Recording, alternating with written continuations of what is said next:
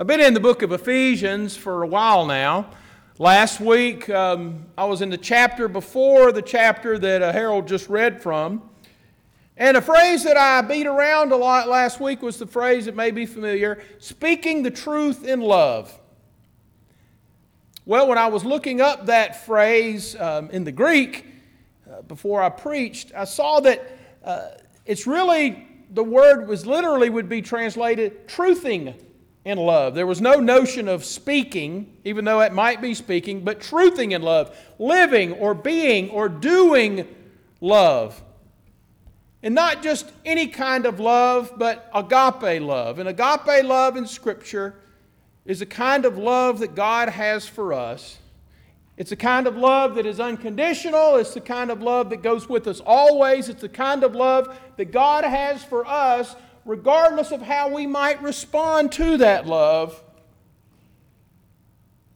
In the first part of the book of Ephesians, the first 3 chapters, over and over, Paul lifts up what that love of God for us is all about. And in the last 3 chapters, Paul turns it back to us to say, okay, in response to what God has done, in response to this love, how are we to live?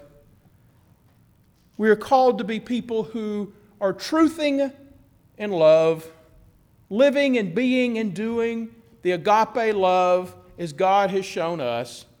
And he continues with that same theme this morning. Be careful how you live, Paul says. I like the word diligent. Be diligent in how you live. Be focused in how you lived. And focused on what? On being people who truth in love.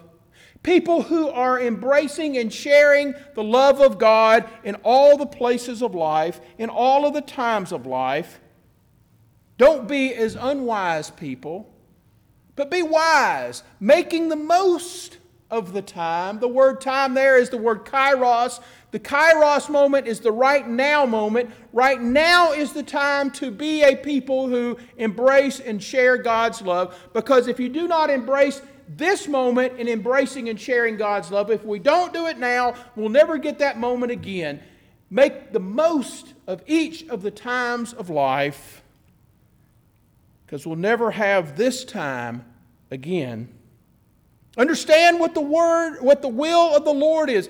I hear a lot of times people will say, or I've read it, about God's will. I want to know what God's will is for my life. And I think sometimes folks see that as there's this specific course of action that God has sketched out for us that we're supposed to figure out and go. Maybe I'm just simple, but I don't see it that way.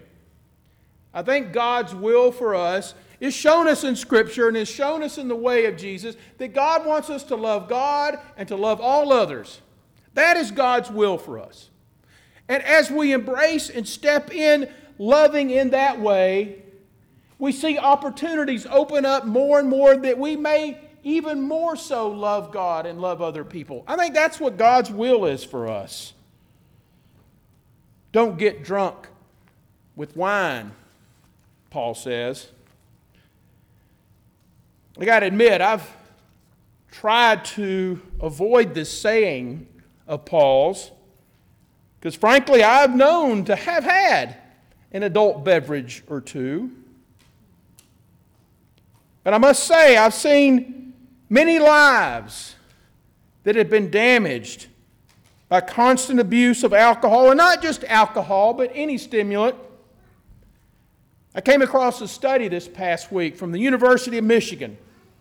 It examined people during the span of 1999 to 2016, and that study found that the number of deaths caused by liver disease, by cirrhosis, which most often happens through alcohol abuse, increased in that time span in every state but one. And unfortunately, Kentucky made the top 5 of states that had deaths resulting from cirrhosis. It's not a top 5 that we should want. And the most affected population were people aged 25 to 34. I read another report from the World Health Organization And that article is called Intimate Partner Violence and Alcohol. And that report shows what most of us probably already know, that excessive alcohol use by a significant other in the home directly corresponds to increased financial difficulties, infidelity, and most likely an increase in violence in the home. And not only that, but children who witness such behaviors are more likely to grow up and engage in those same behaviors themselves.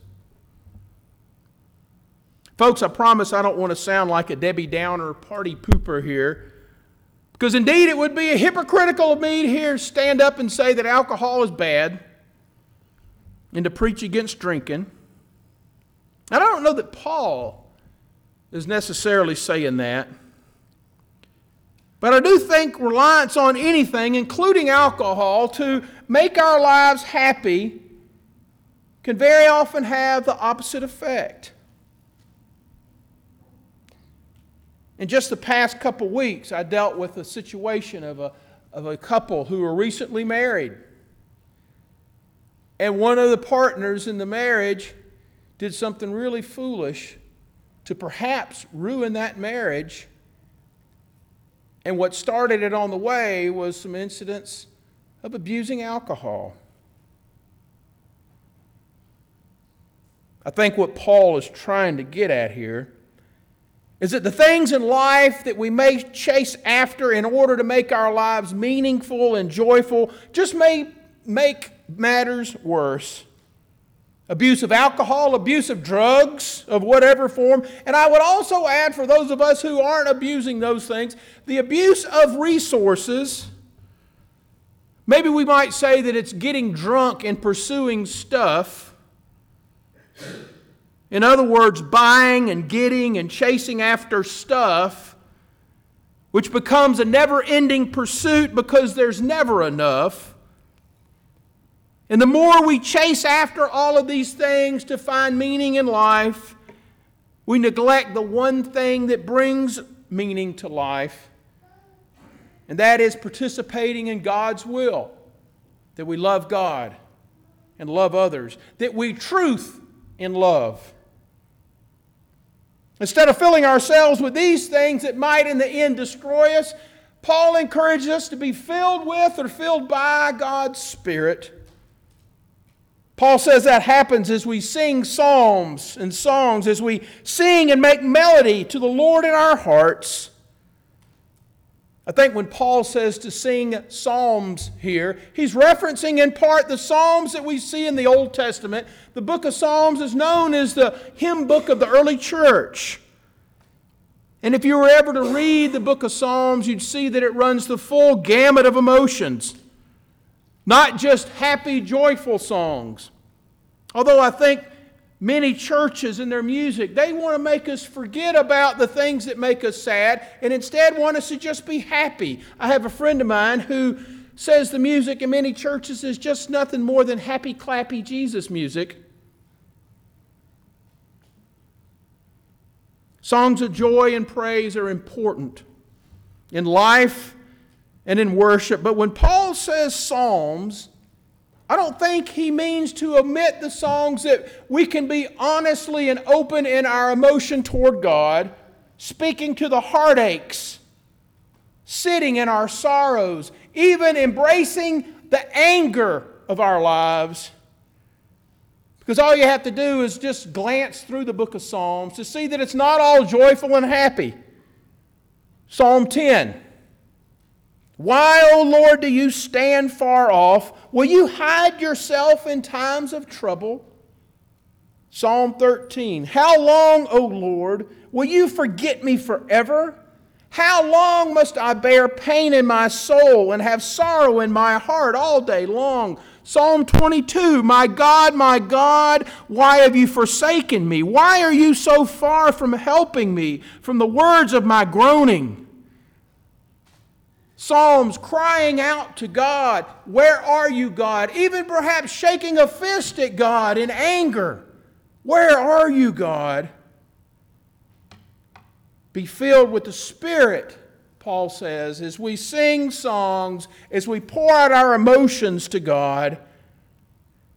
And lastly, he says, giving thanks to God at all times and for everything in the name of our Lord Jesus Christ. I want to ask, how can Paul say to give thanks for everything in life? Well, for one thing, I think there's a better translation of that word for. The word in Greek is uper. We get the word hyper from it, as in over, as in hypertension. Hypertension is having too much tension. So I think it might be to give thanks over everything in life. I don't think this means that we're supposed to be thankful to God for everything that happens. The sorrows, the sadness, the challenges, the awful times of life, the evil that comes.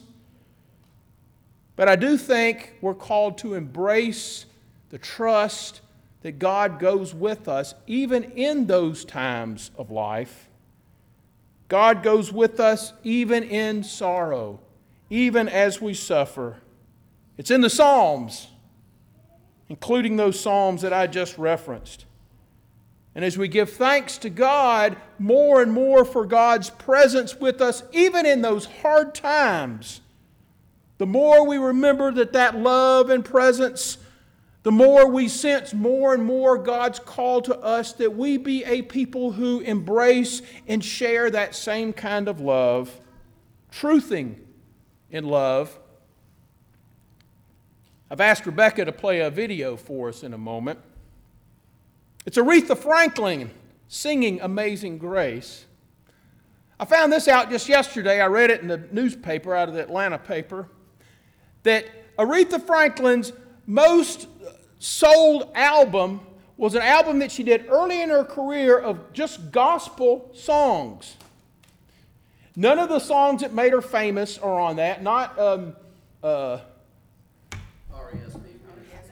Respect or Think, which I like because that was in the Blues Brothers. And Natural Woman's not in there, even though I think David Whitaker might be singing that song for us as he grills hot dogs in a little bit. So we'll have to ask him about that, see if he's going to sing that for us.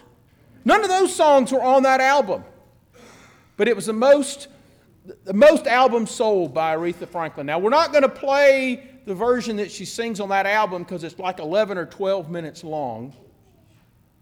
But instead, we're going to play a shorter version. And it's going to be that song, Amazing Grace.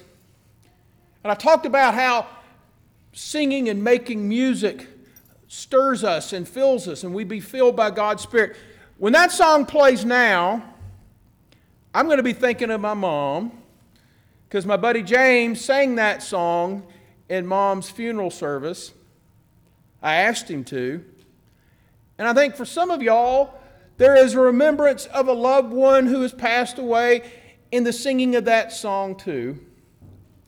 But also in that song, there's the great expression of God's amazing grace and God's love for us that goes with us in times of sorrow, but also guides us into a future, remembering that God does go with us. We need to sing and to give thanks to God. Amen. Now, Aretha.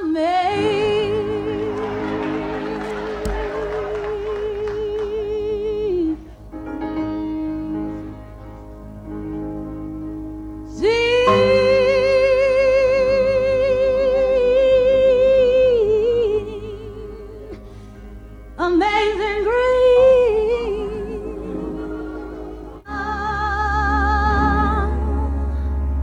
the sound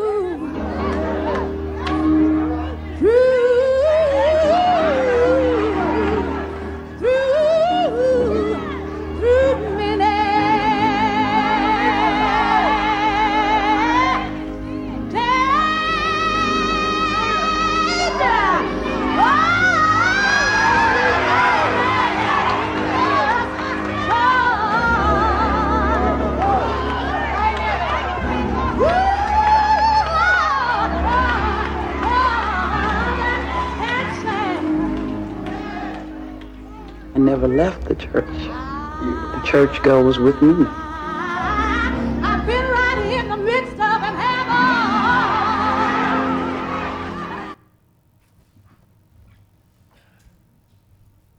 That's just a part of that song.